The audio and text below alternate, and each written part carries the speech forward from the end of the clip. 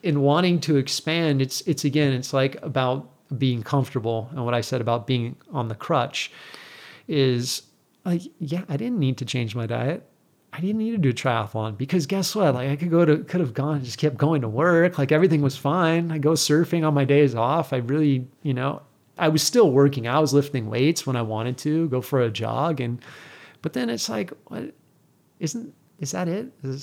And I think I thought if I died tomorrow, do I want everyone to remember me for this fried chicken? I was like, no, that sucks. Oh, the fried chicken's good. Okay, I haven't eaten in a long time, but I remember it being very good. I bet it's really good. People really enjoy it. Besides the chicken part. I was like, I don't want to be remembered for that. I feel like there's something bigger that I could be remembered for. Still, I don't know exactly what that is, but I think in what I was doing, physically, both from training and changing the diet. And then what I was starting to kind of hone in on mentally was maybe I could help people. And that's how, the Instagram started. Because I used to post a picture of food occasionally and friends would be like, man, that looks great. And then they wouldn't even show up to eat it. So I just started posting pictures of the training and quickly people really gravitated to that. And people I didn't even know. And they found it to be inspiring, or they found it like, yeah, wow, I'm gonna go work out today, and I was really excited by that.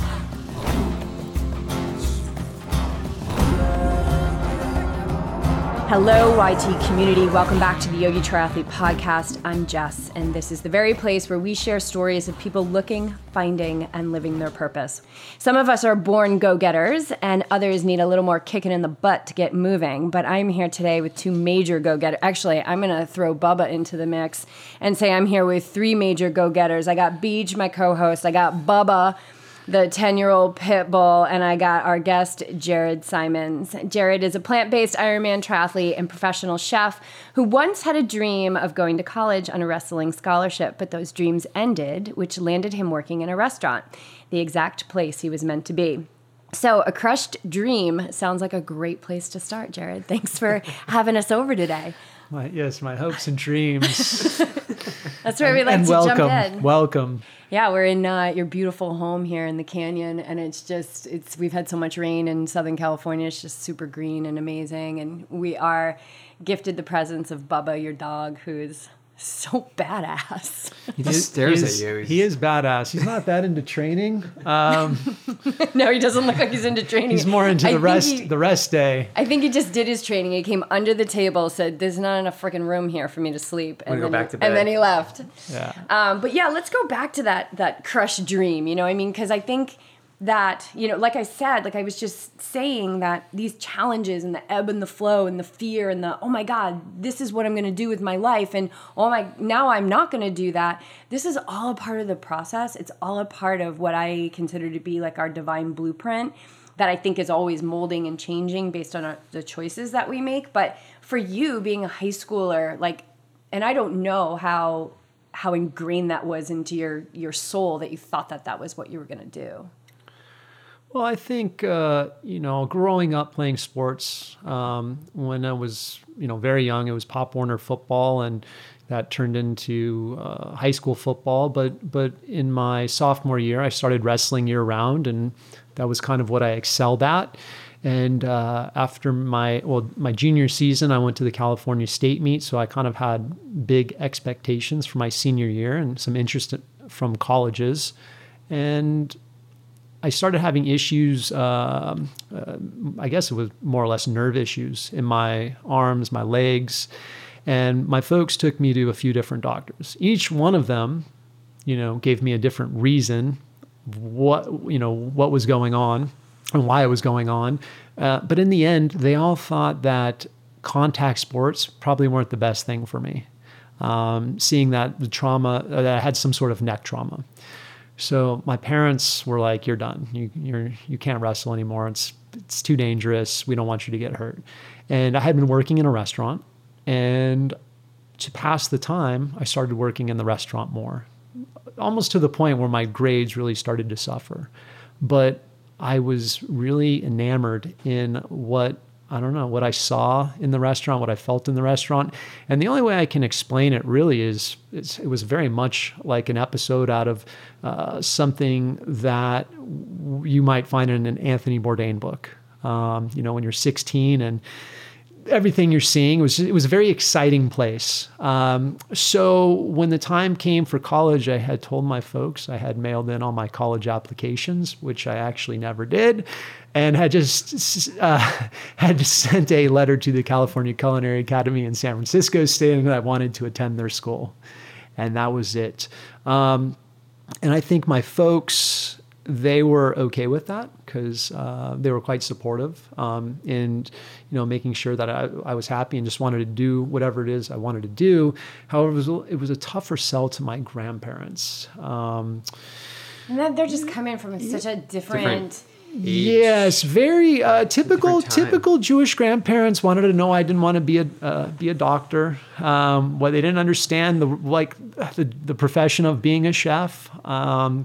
But I told them, it was what I wanted to do. And, from a young age, I was a little heavier, and I always enjoyed being around the kitchen. I don't know if it was the emotion to food or I ate emotionally, but I always found myself in the kitchen and eating.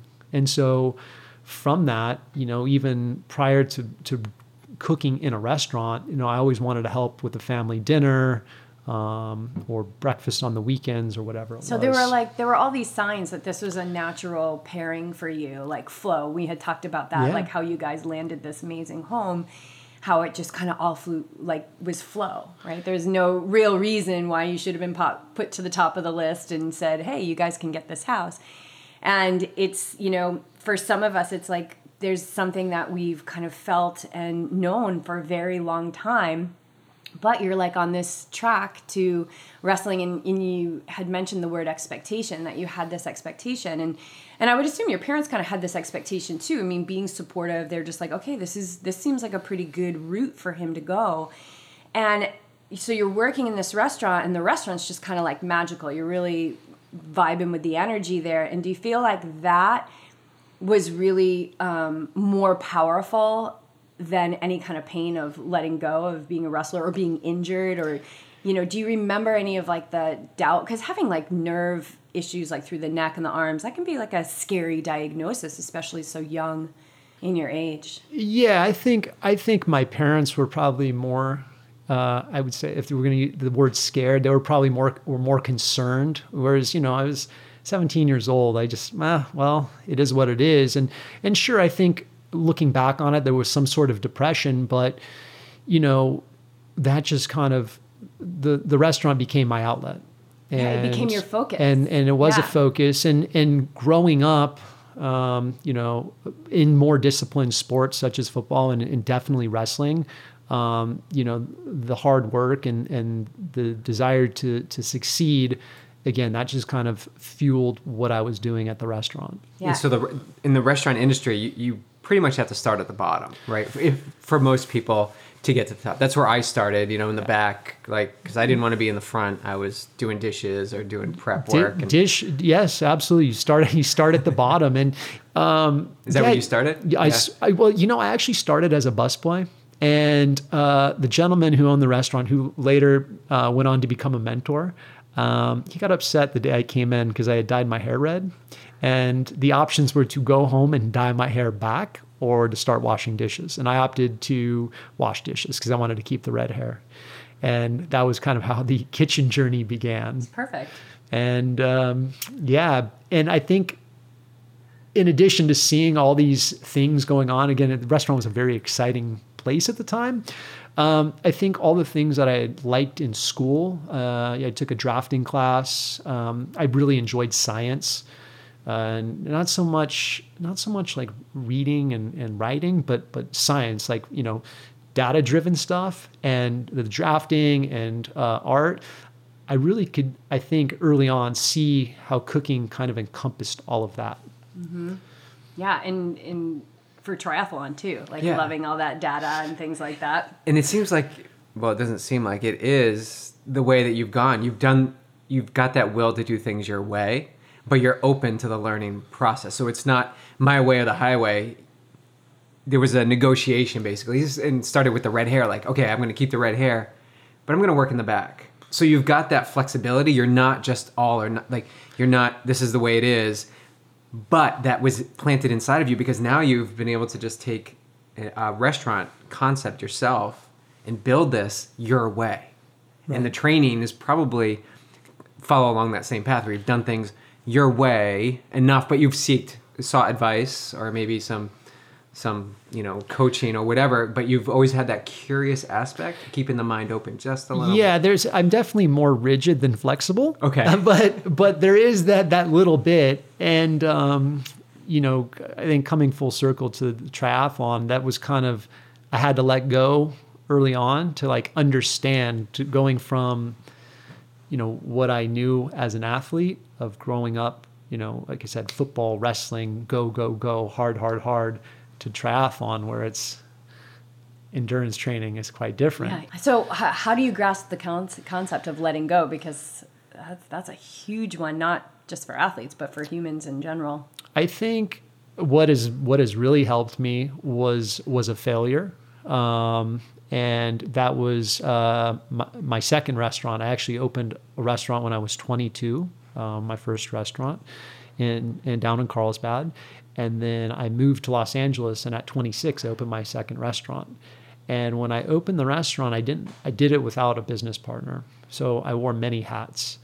And after almost 5 years, I was very burnt out between the cooking and the bookkeeping and playing host and doing all of these jobs. As a way to cut loose, I started going out more and paying less attention to what I was doing at work and just more on trying to decompress. And from that, the business really suffered, and I ultimately closed it. And from then on, I essentially lost everything. And so once you lose everything, it's you've let go. You've essentially let go.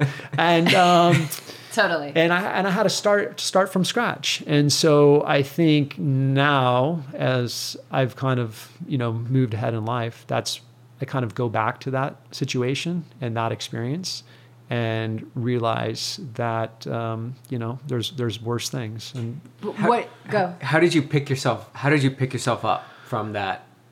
That was a long process. I think for a long time I didn't realize I was depressed. And it kind of circled back to just the same thing as when I couldn't wrestle any longer. Obviously a different circumstance. I'm going through life not realizing what state of mind I was really in. I think, you try to kind of push this stuff down and move forward. And it wasn't until I met my wife, or when we first started dating, that she recognized, like, you've suffered this loss. I think you're depressed. Like, let's talk about it. And then, from there, going back and kind of working through that. The essence of that wrestling thing and then the failure of the restaurant, and it's all like, the essence of it will continue to show up, right? Yeah. Until we get to the other side of it. And so it took a failure. It took, for BJ and I, it took being brought to our knees financially, which I'm sure was a part of that process for you. And it's almost like in those moments, you're just like, oh, like those rock bottom moments, it's almost like you can kind of exhale there, because you realize, like, there's nothing I can do to change this situation. So how can I move forward? And you have a very strong will. As a wrestler, you have to have a strong will. You've got to be disciplined. You opened your first restaurant at 22. And so the depression piece of it, and then also it sounds like it was being fueled by a not so healthy lifestyle, and from having fitness in the past and being that disciplined athlete to now having a failed business, feeling depressed whether you realized it or not, and then not feeling healthy. What's the wake up call? Well, I think it was exactly that. One day it just clicked. One day I realized I didn't want to feel that way anymore, and I needed to do something different.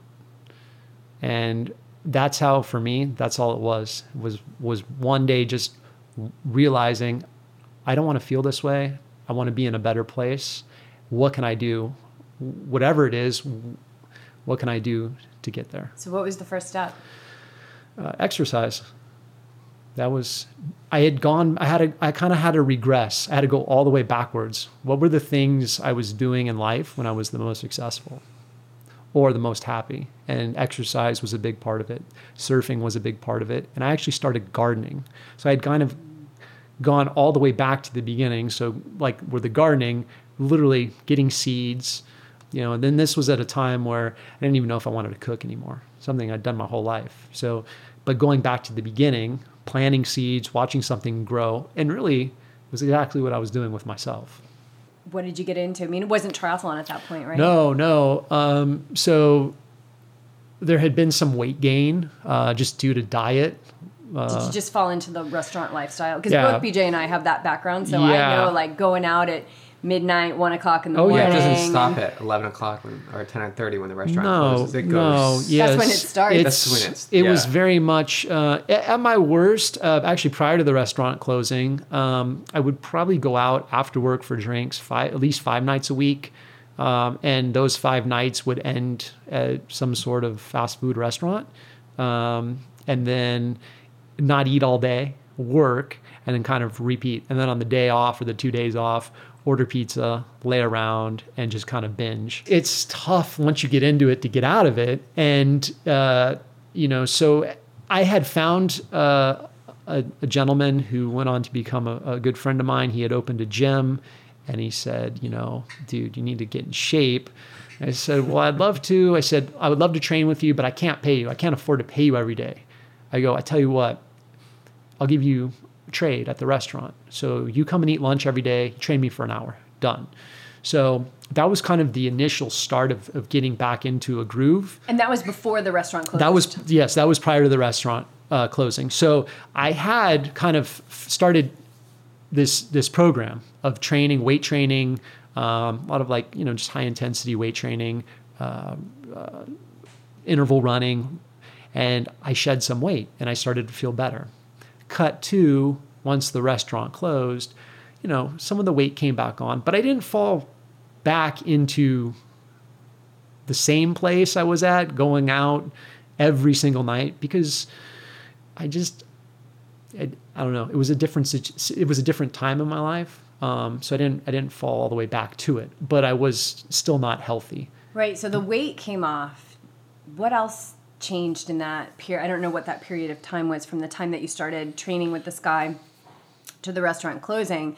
But as the weight's coming off and you're exercising, you're also releasing chemicals from the brain that are making you feel better. And was that when I'm looking at this from a 10,000 foot view, I'm seeing that could be a pretty powerful piece to allowing you, even though it was huge, even though you kind of fell into that depression, even though you started having that unhealthy lifestyle, that it gave you just maybe a little bit more power to get through it? In all honesty, it was not a mental change. It was more seeing the physical change and at least looking good on the outside. So it didn't change the way looking good on the outside did not make you feel better about yourself. Not at first. No, it made me, it made me feel better in the sense okay, I'm looking better on the outside. So I must be feeling better.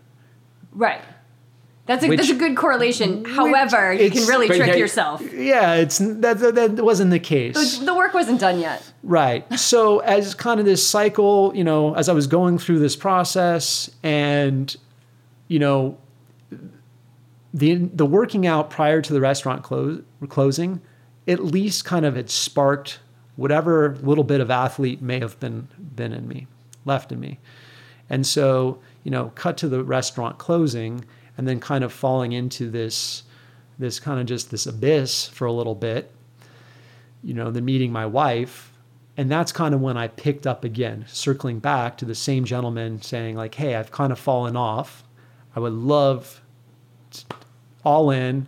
I want to get back to where I was. You had to get that restaurant, you had to get that vibration out of your life before you could go all in with the fitness and the health. And then you're now you've got love. And yeah, because there's probably I'm just guessing here, but how many people at the restaurant were keeping physical fitness as top priority. Yeah, none. Well, and just Yeah. the vibration of a No one- restaurant that you no had to one- let go of. Yeah, no one in my life outside of this one particular gentleman who similarly was going through the same situation with a business, just a struggling business. So we were in ways we related on many levels. And when we kind of both got to this place, I think we were using each other. While Yeah, he you was did training to lift me, you. Yeah. while he was training me, we're able to at least talk about situations or the circumstances we were in and kind of just get some of the things out that may have been on our mind. Yeah. So it was a good dynamic of us to be able to kind of, in terms of therapy, of working together. Well, it's two of the biggest ways to help to really process energy, which is what depression is, and it's an energy, and it shows up as chemicals in the brain and nerve firings and all of that, but everything is just energy. And so one is moving the body, which is huge, and two is being in service of somebody. And you guys were in this giving and receiving, this law of circulation, and so that's going to keep things moving. It's going to keep, whether you know it or not, the universe is at work here, and you guys are now going to keep moving because of the service that you're providing for each other. And you're kind of getting like this way to process by chatting with each other about it as well. So where does it go from the restaurant closing?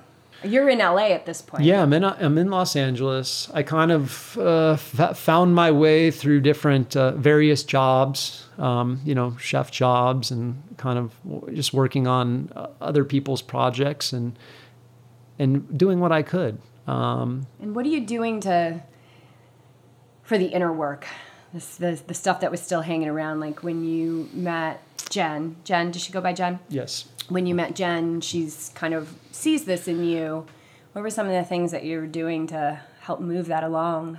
I think it wasn't, and I wasn't doing much. Again, I was just doing the things on the exterior, and I think her being there to talk and ask me things, questions that no one ever asked me, or kind of make suggestions, or being that she's a strong businesswoman and was also able to identify with a situation from her past. So just literally the little things. There wasn't one grand thing. It was all the little things that kind of helped me, and slowly I think the love just was really it. When it sounds like you were moving forward, you're moving forward through your relationship with her, you were moving forward through being open to having these conversations. You were moving forward with, okay, I need to get a job. I'm all in with the exercise. And so we can get really, I don't want to say stuck, because everything is always in motion. So I believe we're either moving forward or we're regressing. We're either progressing or regressing, like living or we're dying. And that moving forward is so potent in our ability to really get to the other side of these things. And through that, we clean up our inner house. Yeah. Because we feel better, right? We have more satisfaction in our life. And it's like, what are we focusing on? Yeah, no, definitely. I was definitely moving forward, and it was all due to the relationship. How'd you meet her? It's funny. I dated someone that worked for her, and she kind of knew me in passing, and I don't think she really cared for me. And she later she walked into a shop I was working at, a little sandwich shop, and my look was completely different. I had my head was shaved, and I was no longer wearing the eye makeup that I was wearing when she first met me. And after a few times in the shop, she saw a buddy of mine sitting there eating, and she kind of looked at him and looked at me and realized who I was. And she stood up in the middle of a busy restaurant and yelled across the counter, "Jared, is that you?" And I just turned around and I was beet red, and I said, "Hi." And she said, why have you never said hi to me? I said, I didn't think you liked me. And it was a very funny situation. And from there, she said, oh, well, I walk my dog in the park across the street, which is Bubba. And I said, oh, I had a pit bull that I adopted. And at the time I just got too busy, and it was a puppy. I live in a very small place. And so I had passed it on to a couple that was looking for a dog. I said, well, I just given my dog away. I would love to walk with you. And, from that kind of sparked this relationship was with the dog. I love it. And she had gotten the dog because the therapist had told her to get a dog to learn to love again, because she was, for many years, she was focused solely on work and business. And so the dog not only taught her to love, but then, brought us together. Nothing, like there's no being that will teach you unconditional love like a dog. And so that was a great recommendation. That's a great story, right? There's more flow. Looking back, so where you are now, looking back, do you see any opportunities that would have presented themselves that could have pulled you out of that experience quicker? Or if you had the tools? No, I don't, off the top of my head, there's nothing. I think I was just surrounding myself with the wrong people and the wrong situations. Yeah. And there was nothing that was, at that point, I was only going to go deeper. Okay. Yeah, the restaurant industry, I worked in the hospitality company for 20 years in my former career. So I started in these parking lots. They did parking lots, but they had 9 restaurants. It's like the equivalent of a dishwasher, being a dishwasher. Dishwasher. I was butlering. Yeah, it was awesome. But I moved my way up into marketing, and then now marketing all these restaurants and some multi-unit concept restaurants as well. And the environment is completely different from like sitting in an office I was doing new media, so like website design, taking photos, social media, all that stuff. So I got a sneak peek into the back end of things, and it brought back experiences that I had when I was first in the restaurant industry of like, I think my first job was deveining shrimp. It's a very tough industry. It is certainly, the landscape of it has changed. I've been cooking over 20 years, and in those 20 years, it has changed dramatically. What I think once was, in terms of an environment, what was once probably worse than going into the military, it's not as bad now because people aren't yelling and screaming in the same way. Is that good or bad? I don't know, but it's still a physically demanding job, and it's tough. It's just one of those things. It's you gotta want to do it, and the sad thing is, if you really want to do it, there's not a lot of money to be made doing it. And for a chef, you're pretty much getting into it for your craft. I don't necessarily call being a chef, like a lot of people refer to chefs as artists. I don't see it so much like that, because for me, cooking is a learned skill. It's something that you can, it's very repetitive. You can become very good at it the longer you do it. I think the art comes in, as a chef, curating a menu and essentially the staff and bringing everything together. All the touch points, the entrance, the marketing, the actual communication with the guests. Yeah, the experience, the experience, that is the art. But as a job, it's a learned skill, and it's one of those things. It's tough, and so yes, I don't wish it on anyone. And anyone that's ever said to me, "I want to send my kid to culinary school," I said, "Let's talk. Yeah, let's talk about that." And do you believe culinary school is something that is mandatory? Absolutely not. Experience is what I've seen. And my brother's a chef, and that's how he did. He just I think I went to culinary school in 1996, and I think at the time, for what you got, the value, what you paid, it was okay value. And then I think there was this with the launch of the Food Network and all these cooking shows, and then all these people suddenly like, I want to be a chef. It really turned into a business more than, these educational institutions. And, kind of talk about starting at the bottom. You have someone, even maybe it was even a career changer, that spends all this money to go to culinary school, and they're told like, you're going to be a chef. And then they get out, they've paid this huge tuition, and then they're making minimum wage. And not necessarily washing dishes, but they're deveining the shrimp, and so it's tough. You gotta really want it. Yeah, I always suggest, if it, like a lot of things these days, if you really want to do it, just go get a job doing it and get as much hands-on experience as you can. Yeah. And do your homework outside. I think that's a big frustration I have, not with not just kitchen, but like restaurant staff in general, even people on the floor, is the lack of wanting to do homework and be more familiar with products they might be working with or wines they might be serving or whatever it is. It's a lot of just they want to punch in and punch out, and that's I think that's probably the majority. And having been a server for a while in a very busy place in a tourist community, I've always been like, whatever was in front of me, I gave it 100%. So whether that was, whereas my sister worked at the same restaurant, she'd be going out, like taking a bite of people's food, and then bringing it out. I would, I took it very seriously, but it was really about the tips and surviving. But there were some career servers there that that are actually still there at this particular restaurant who really took it serious. But I don't think that that's the majority of any means. No. That, a lot of times front of the house is like a stepping stone to what they really want to do.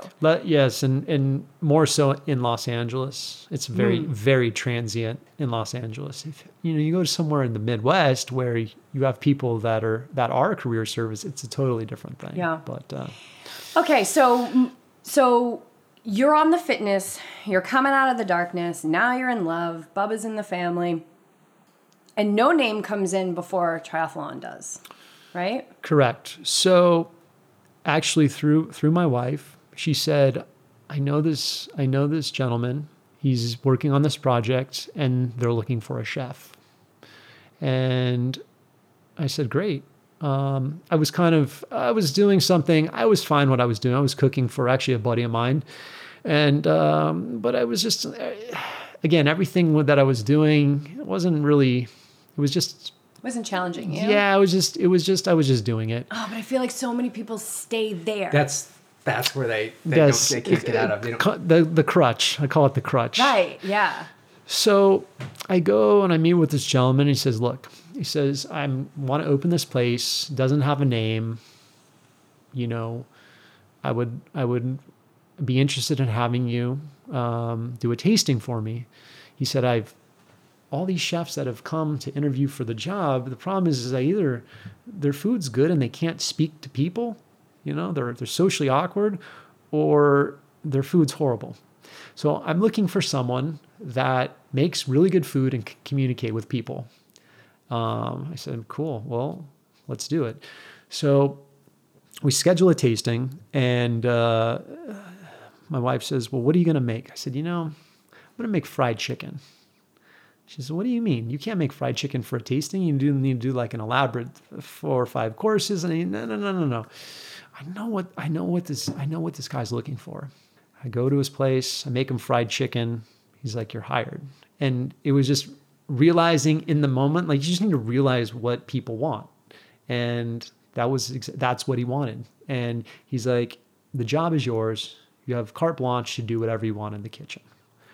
But that's you. That's who you are. Versus doing the 4 or 5 course meal, you'd be setting yourself up to be the person who's every chef that goes in there has been presenting themselves. Right. Like to make yourself unique, but being yourself, you made that connection with the human being that you were going to be serving to, that one-to-one connection. And whatever that meal was more important than just flowing through. Like, these are my skills. No, it's an experience, right? Right. And I think at that, I've been cooking long enough to understand, whereas before being that very rigid chef, wanting to make it my way, this is how the food's going to be, which a lot of chefs are like that.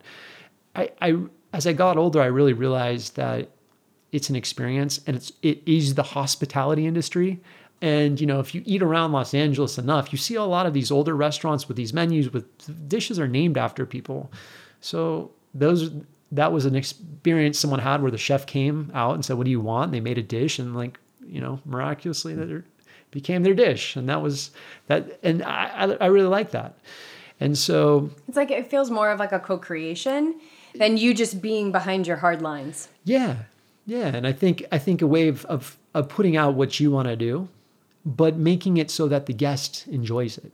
Yeah. Cause they have a right to enjoy it. And that is, I think, again, it's it's tough for especially a lot of young chefs. It's not the norm. It's not the norm because they want them to get show up is number one, make the meal that is asked for, and then serve it. Yeah. And deviating from that opens up some potential for some wrong turns. So so I'm going to get back to that point in a second. So essentially, the restaurant opened, and it was presented to me to do what you like, and I said, okay, well, I kind of have this idea. It was very very much going to had a supper club feel. It didn't have a name, and so it was a very organic way to open a business. The focus was really more on the food, the drinks, and the curation of the programming because it had been a live music venue. So the now owner, he's in artist management. He wanted to preserve the culture that existed there when it was the previous space. And so the focus, rather than be on, swinging the doors open and getting as many people in and focusing on the monetary aspect, let's create a culture. And so it was a really great way for me to kind of get back into, and be more passionate about what I was doing, because it was this organic environment of making food, and it was more of like a friends and family vibe of coming. And from that, it built and built and built. Over, it's been No Name is 5 years now. Over that time, just my role grew and grew and grew, and grew beyond cooking on a day-to-day and more into the management aspect of the business. But I think that's just a natural trajectory after cooking for so many years. In that, somewhere I had free hours and was watching Vice, was watching Munchies, and ran across John Joseph's video. What I took away from it the first time I watched it was not that I wanted to be plant-based. I took away from damn, this guy's 50 years old and he's crushing Ironman races. So I come home and I say, Jen, I want to do a triathlon. And she's like, a try what? I said, well, I need to go to the bike store. She's like, oh God, sounds like another expensive hobby. And at the time I had gotten rid of the motorcycle, but there was the motorcycles. And then, I make soap in the garage and just all these little hobbies I have going on. And so she was like, great, another one. I got interested in a race and kind of started training. And in that, I kept kind of circling around, what is the best way to do this? At the time I was 38. Okay, how can I do this and really go all in and do it in a way where I'm going to, not kill myself? And I kept coming back to John's video. I kept watching it. And then I found, from there, I found Rich and read Finding Ultra. And then I'm like, okay, so I'm going to go plant-based. So I cut something out of my diet each week for the course of 5 weeks. And by week 6, I was eating completely plant-based. And I think in doing it, what allowed me to kind of jump in and do all this was I was in a place work-wise where I was allowed to be creative. I was just in a very supportive environment. So in doing that, I really kind of started to embrace the diet more, and was even more inclined to oblige people's requests at the restaurant, and really that helped. I think, I don't know, I wanted to improve the experience even further. So once word got out that I was eating more plant-based and I was able to cook, whereas before if someone said I'm vegan, I'd say, oh, man, I'm sorry, I don't have anything for you.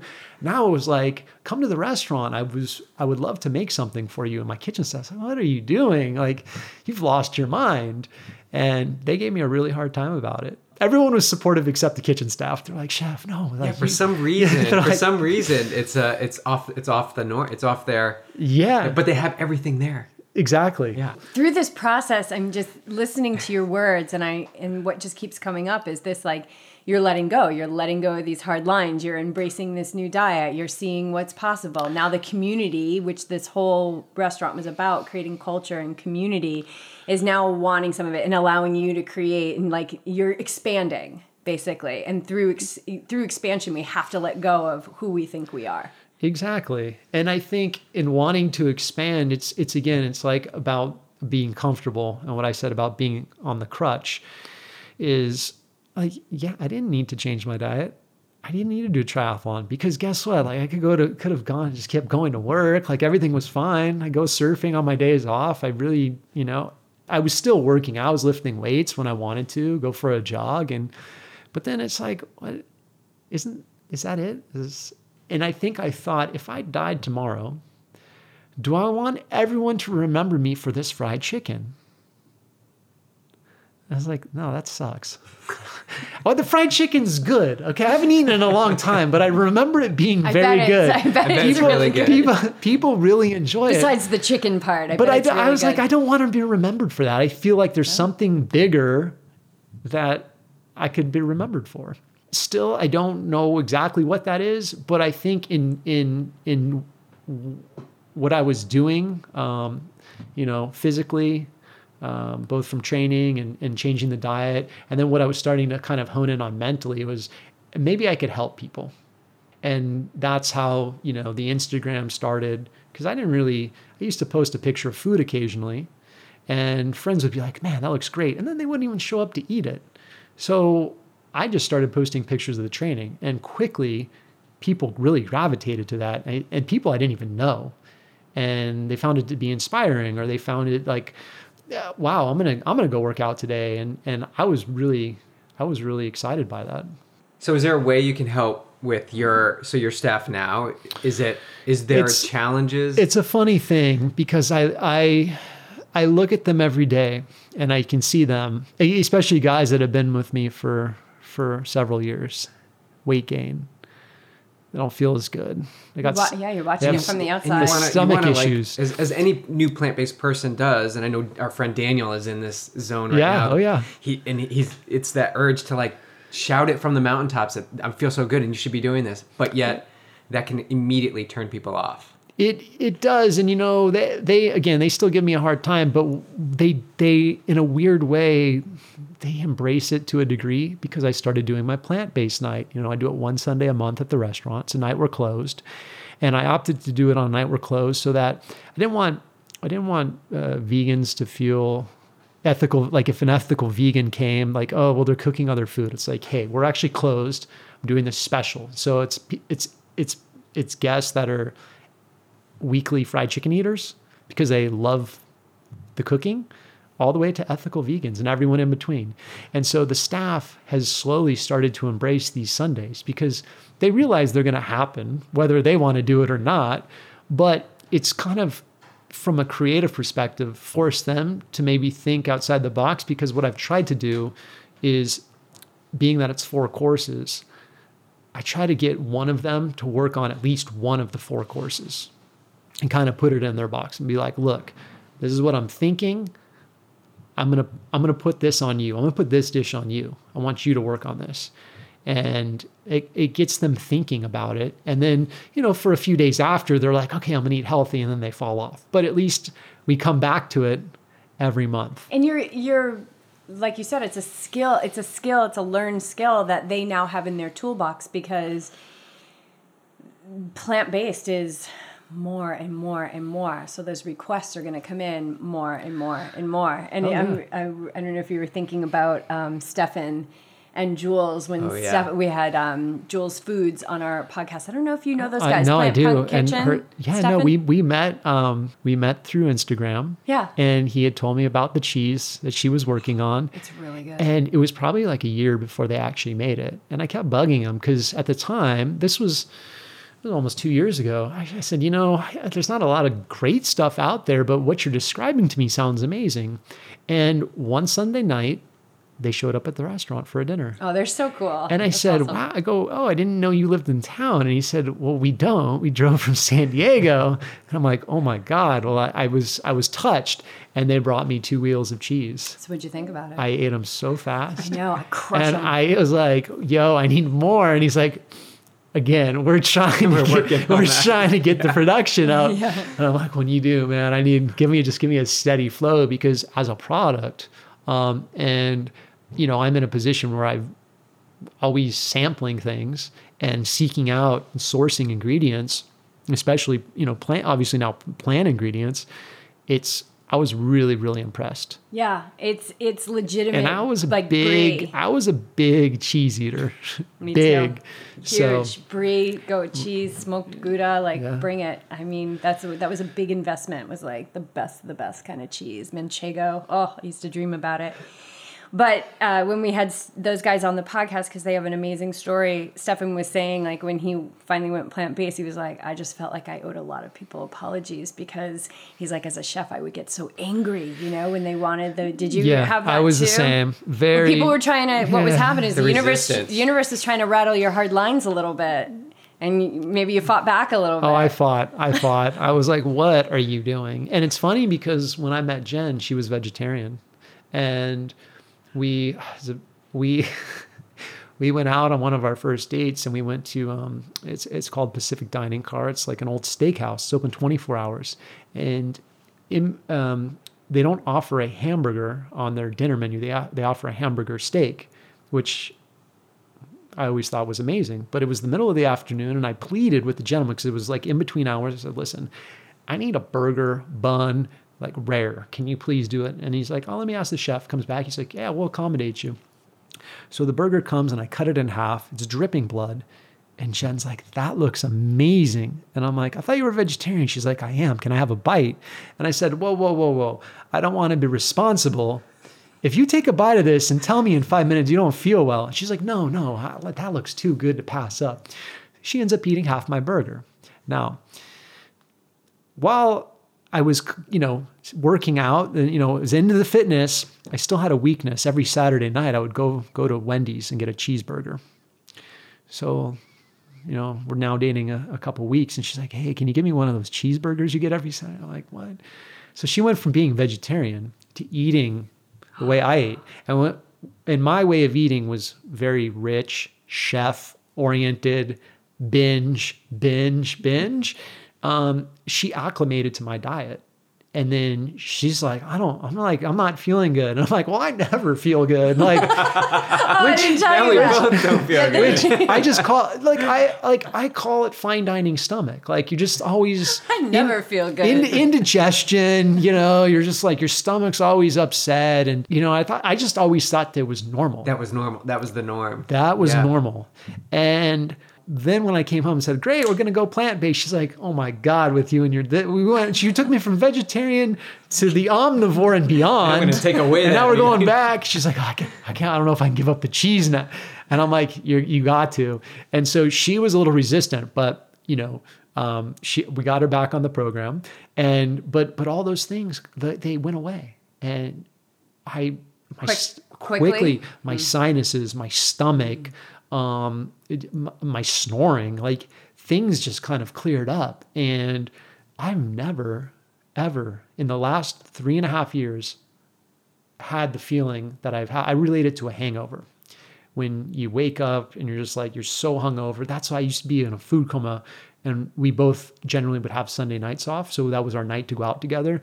And I'm talking like steak dinner, shrimp cocktail, wedge salad, and that was dinner, because prior to that we were somewhere else doing a late lunch.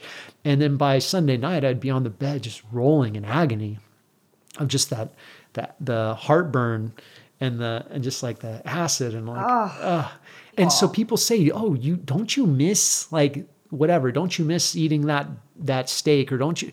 And I'm like maybe there's an emotion that the like food evokes that I might miss, but I don't miss the aftermath. And that's why I always try to tell my staff now when I see them, like, I don't feel good today. I'm like, yeah, because what did you go for lunch and what did you eat? Right. Yeah, that connection is rarely made.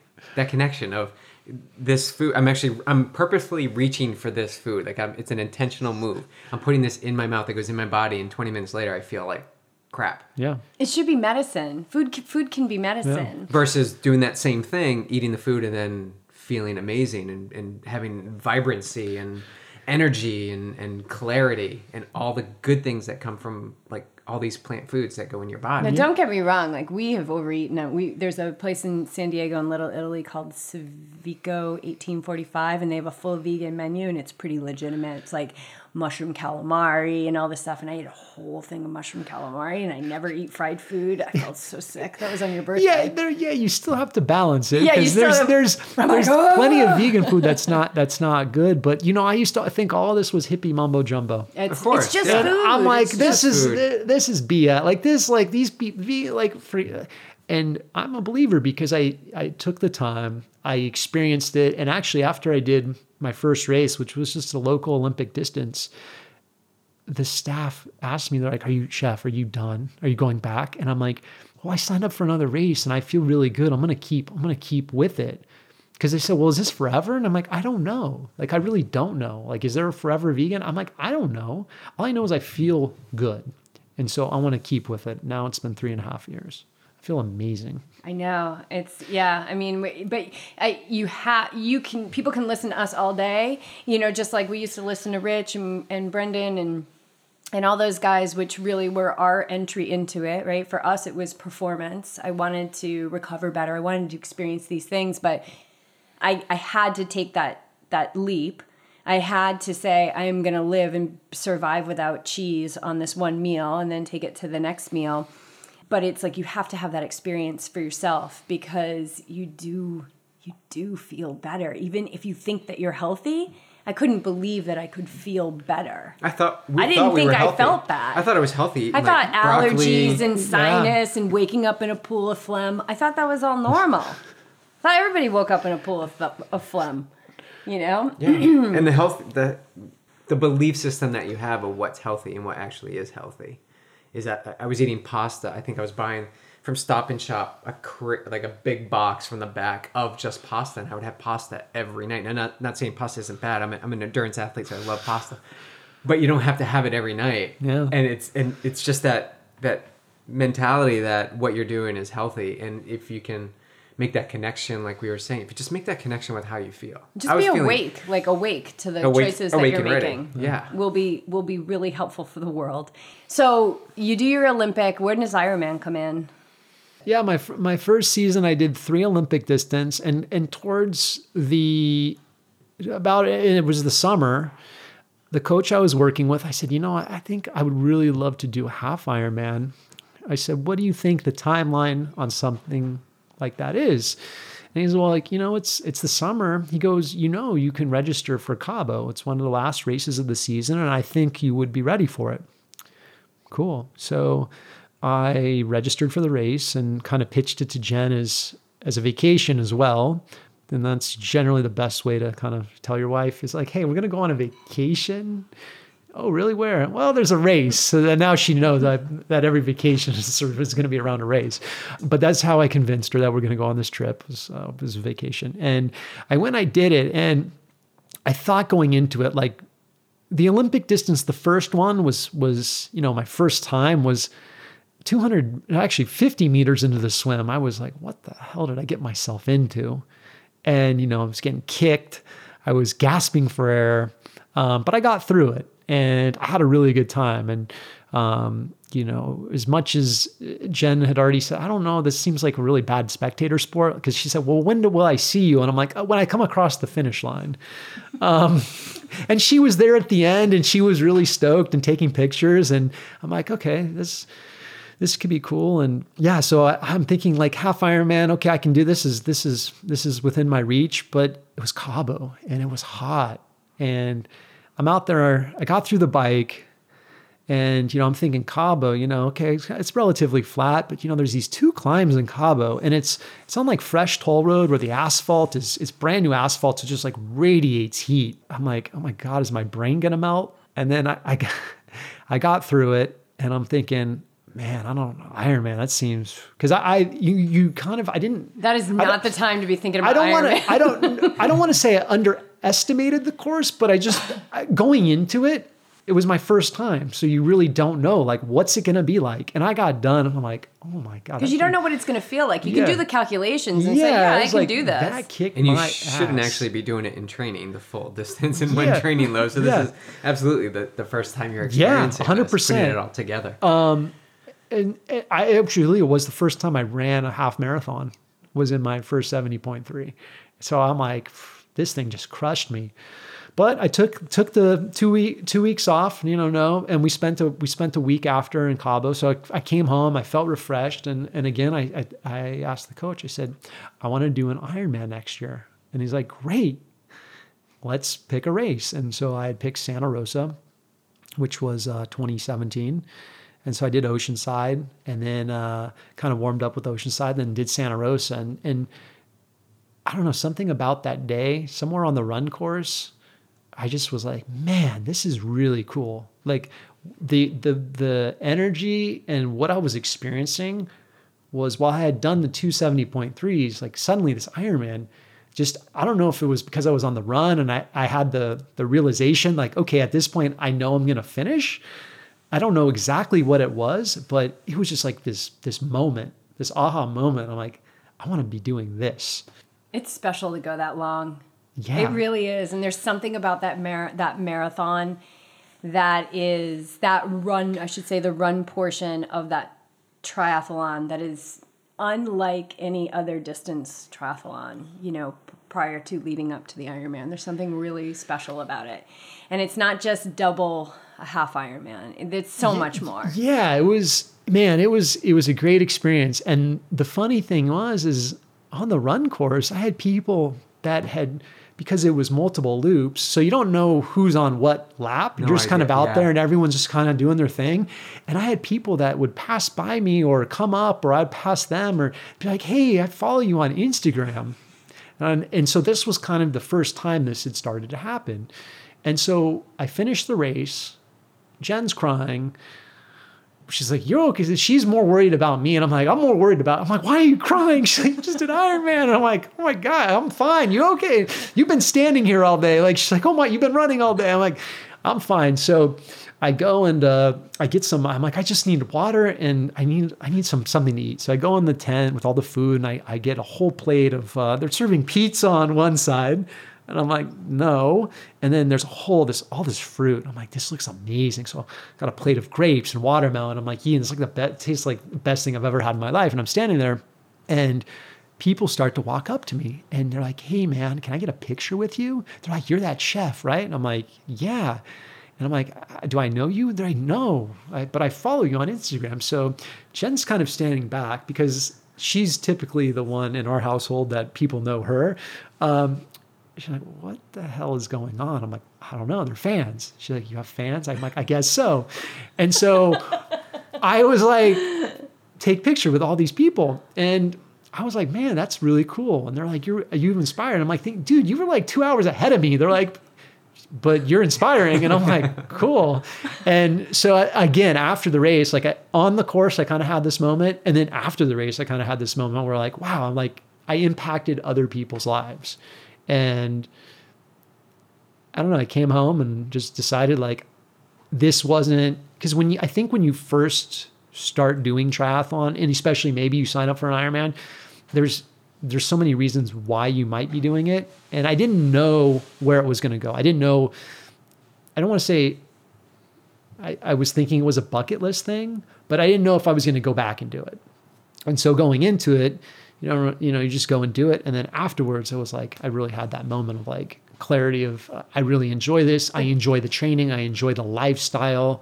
I definitely I feel like I don't fall into the typical, like when I show up to a race, like, I don't know, people are looking at me, I'm like looking at them, like, I don't fit the typical triathlete mold. And I think because I was able to, or at least I'm thinking beyond like Ironman. I'm thinking like now, just like I did when I took the job from, going to No Name, like having this new experience, where can this take me? Or what can I get out of this? And how far can I go with it? I mean, I tell everyone, I'm like, I'm not the fastest person out there, but it's not my intention to be the fastest person out there.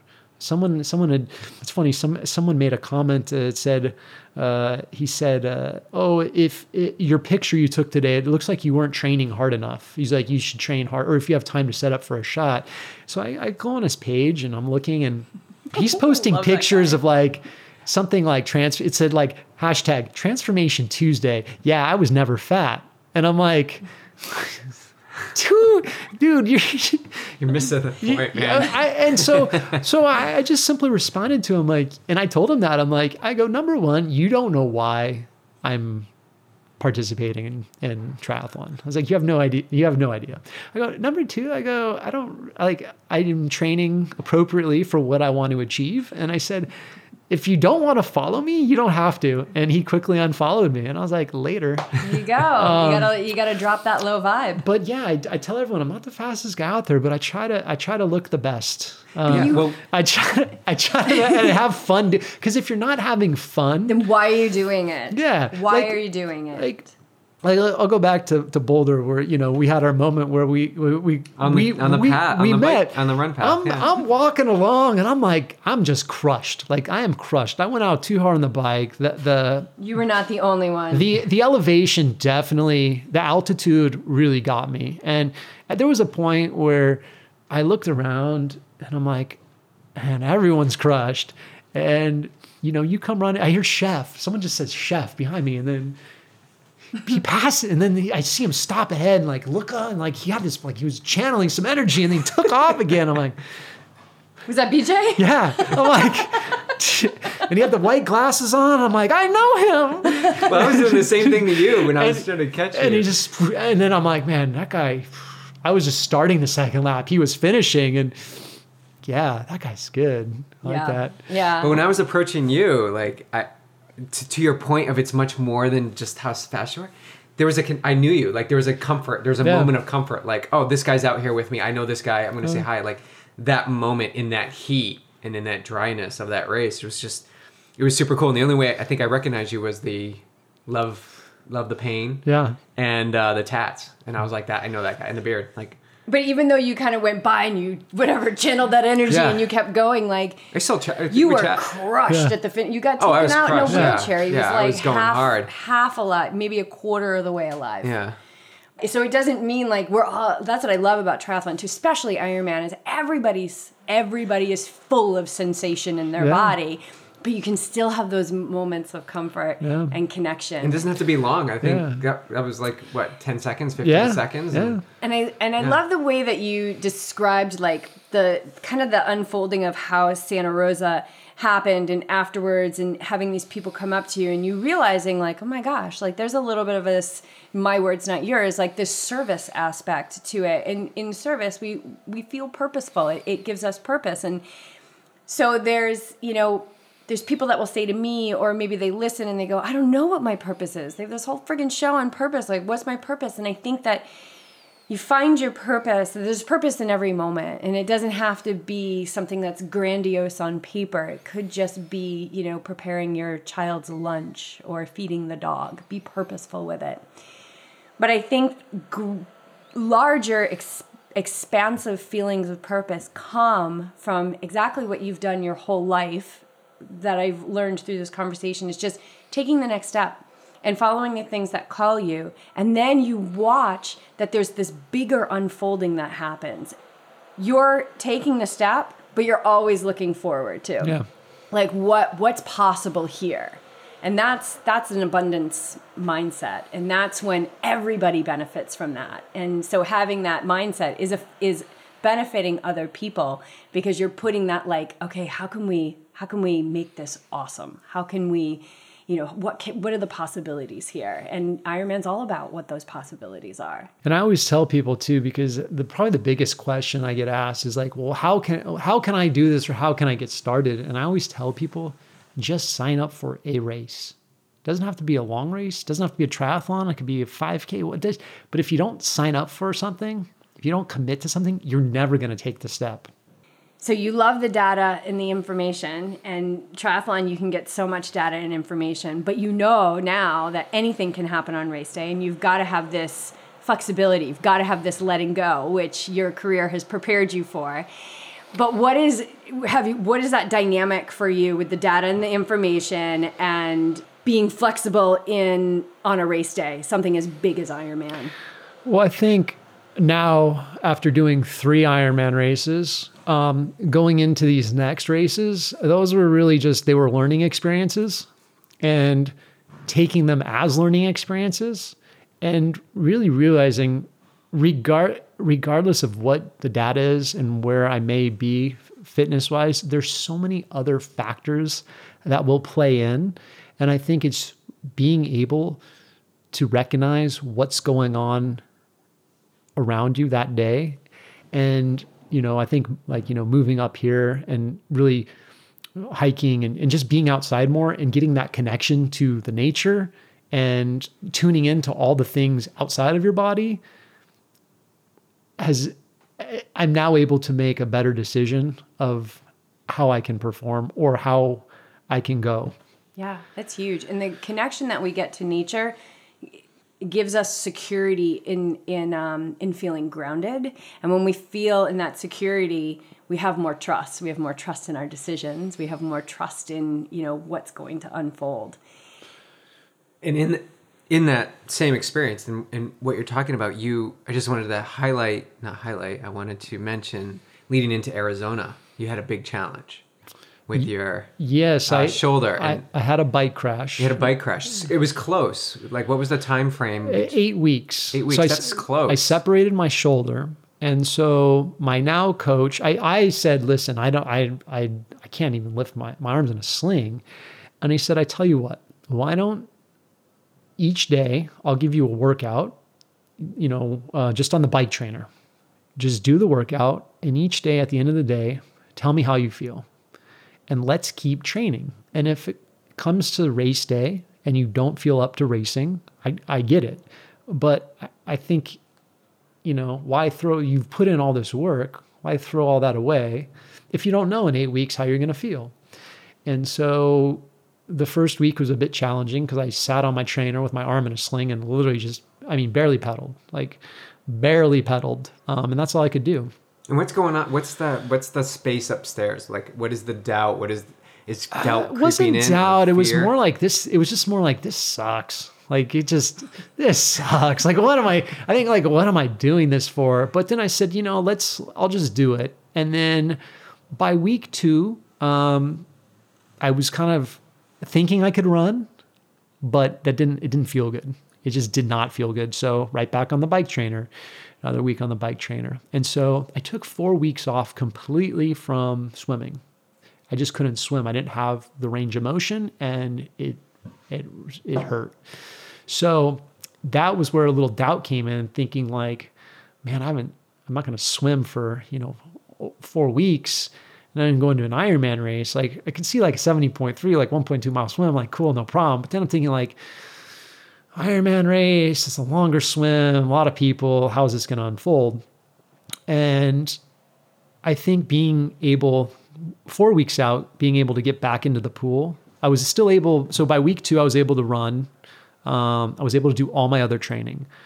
With 4 weeks to go, I got back in the pool and I could kind of swim. I was swimming with a buoy, which kind of just helped me a little bit. And it didn't have full range of motion, but I could swim without pain. So I figured, you know what? If I have to doggy paddle, I'll doggy paddle, because I know doggy paddling, I can still make the cutoff. So I think that's the moment I knew, okay, I'm going to race no matter what. And to be honest, I ended up having my best Ironman swim by like a couple minutes. 20 something. 121, 122. Yeah. And because you probably had no expectations. And that's it. And I think what also has helped me working, so I started training with Chris Houth, so Rich's coach. Mm-hmm. And Chris helped change, I think, my mindset and my perspective on training, on race, just on the whole sport, which is why I made a change. It was just not that there was anything wrong with my previous coach. I just after doing it for a couple of years, it was all so new to me. I just wanted a different perspective. So I kind of went into the day with a different expectation and a different, just more calm. That's a different perspective. That's the way to go your into a approach race. And More so calm. so whereas since I started Ironman, like I kind of had just where I'm at swimming. I don't have a swim background, so I've always said like, okay, like 120 is an average Ironman swim. Like I want to swim a 120. That's kind of been like a goal of mine. So taking that away and going into the swim, and the swim start for Arizona was very, I don't want to say the chaotic, but they made this really narrow chute.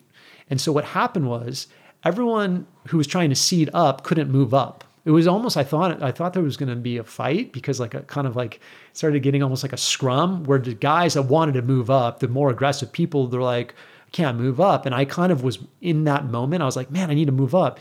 But then I realized, I looked around, everyone that was around me was going to swim my speed. So it didn't matter that we were behind people that were, 2-hour swimmers. It didn't really matter. And so I said, you can like get worked up about it. yeah. Or you can So just be calm. and everyone was, it was incredible how angry everyone was getting. Everyone was freaking out. And I said, you know what? I'm just going to go with it. And so coming down the ramp, I kind of looked at the buoys and looked where everyone was swimming. And I'm like, okay, I know what I'm going to do. And I jumped in the water and I actually swam to the outside of everyone. And I looped around all the slower swimmers and then just took a straight line. And I feel like growing up surfing, I got scuba certified when I was 12. I'm very comfortable in open water and I swim open water a lot. A lot of people, primarily pool swimmers. So I feel like my sighting's really good.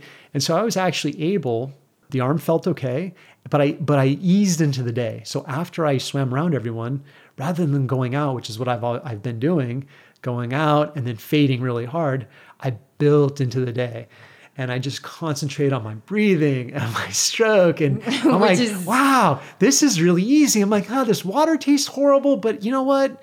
It is what it is. It is what it is. Right. And what I really realized was happening is every 1,000 yards or so, I was moving through another pack of people.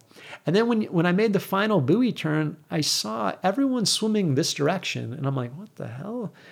People were just, because hugging the against the concrete wall. And so they're adding on, I don't know how many yards, but I made a hard 90-degree turn and I'm swimming straight at a buoy.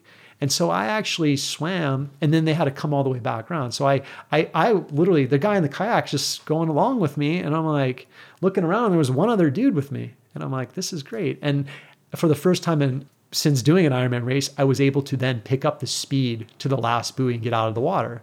And I got out and my arm felt great. And I knew at that moment, like, today's going to be a decent day, Yeah. And so I kind of went into it, with a whole different set of expectations and really built through the day. And the arm actually ended up bothering me more so on the run, just out of fatigue. It kind of started to, it was a little spaghetti-like and dangle there. And it really impacted me in the back half of the run, but I learned a lot. I learned a lot for the next race. What'd you learn? What's something that you're going to take away for the next race? Well, definitely building into the day. Yeah, that is a big one. That's a really really big concept because it's the base, but so many people don't get it. They're rested, they feel great, and they're like, I've never felt this good. I'm going for it. Where they've never done that before. Building into the day. Staying steady on the bike and staying, true to myself and true to my fitness and not, because it's so easy, especially on a course like that, that's flat, people riding really hard. And what's funny is all these people that passed me on the bike, 5 miles into the run, I ran right past them. Of course you did. And so really, again, thanks to Chris, really setting up, really realizing that Ironman is about setting yourself up for a run. And that's all it is. Yeah. Like at mile 18 of the run, then go unleash it. Yeah. That's exactly, you want to build into the day because, regardless of what your opinion of Ironman might be, like you can't deny putting those distances and those 3 disciplines together is a tough day. Yeah. It's a tough day and it's going to come with a lot of sensation. And there's going to be a lot of challenges along that journey to get there. What do you feel about, you had this experience where you were calm and you saw all these people around you expending like this kind of angry energy, which is really just like leakage, call it energy leakage. What did you take away from that power of being calm as opposed to going into the anger? Well, I think you nailed it. It was just that knowing that there was no reason to expend the energy. And too often in life, we get worked up. It's funny because the staff of the restaurant talks about this because a lot of them know me pre-triathlon and now. And my temperament has changed. But I tell people, if you go out and train 2 to 4 hours a day, you're not going to be angry. Like, you're gonna let it all go, and you're gonna be able to go through your day in such a better place. And I think I quickly realized, just like being able to realize whether it was on the bike and getting caught up in the moment and going faster, trying to keep up with someone, just realizing like this is a long day. Like there's no reason, and if I get worked up right now, the day is gonna go sour really quickly. So what's next? Santa Rosa again, Ironman Santa Rosa. So we got that in May, Ironman Mont Tremblant, and then I'm going to run my first 50K in the fall. Nice. Where's that going to be? I'm going to do the Rocky Peaks because it was local. Seems easy. I'm all about... Seems easy. No, I mean, I'm talking not the race. I'm just logistically. If it's something I can jump in the car and drive to, that's easy. Yeah. If it's packing up and traveling, actually, it's funny because Jen and I had never spent more than a few hours in the car together. So I did Santa Rosa this past fall, and the drive from here to there is 6 hours, and we survived it. So I told her, I said, pretty much 6 to 7 hour range, we're good. I go, beyond that, we're flying. We were 6 months in a car together. That little one that's in your driveway. Yeah. Awesome. And people can follow you and get a hold of you on Instagram. Instagram is my only social media. It's a good one to choose. What's your handle? Jared Simons _chef. All right. Awesome. Cool. Thank you so much. Thank you. Amazing. Thank you for sharing your story. Absolutely. Thank you for giving all that great insight. Psyched to finally connect with you in the physical. Likewise.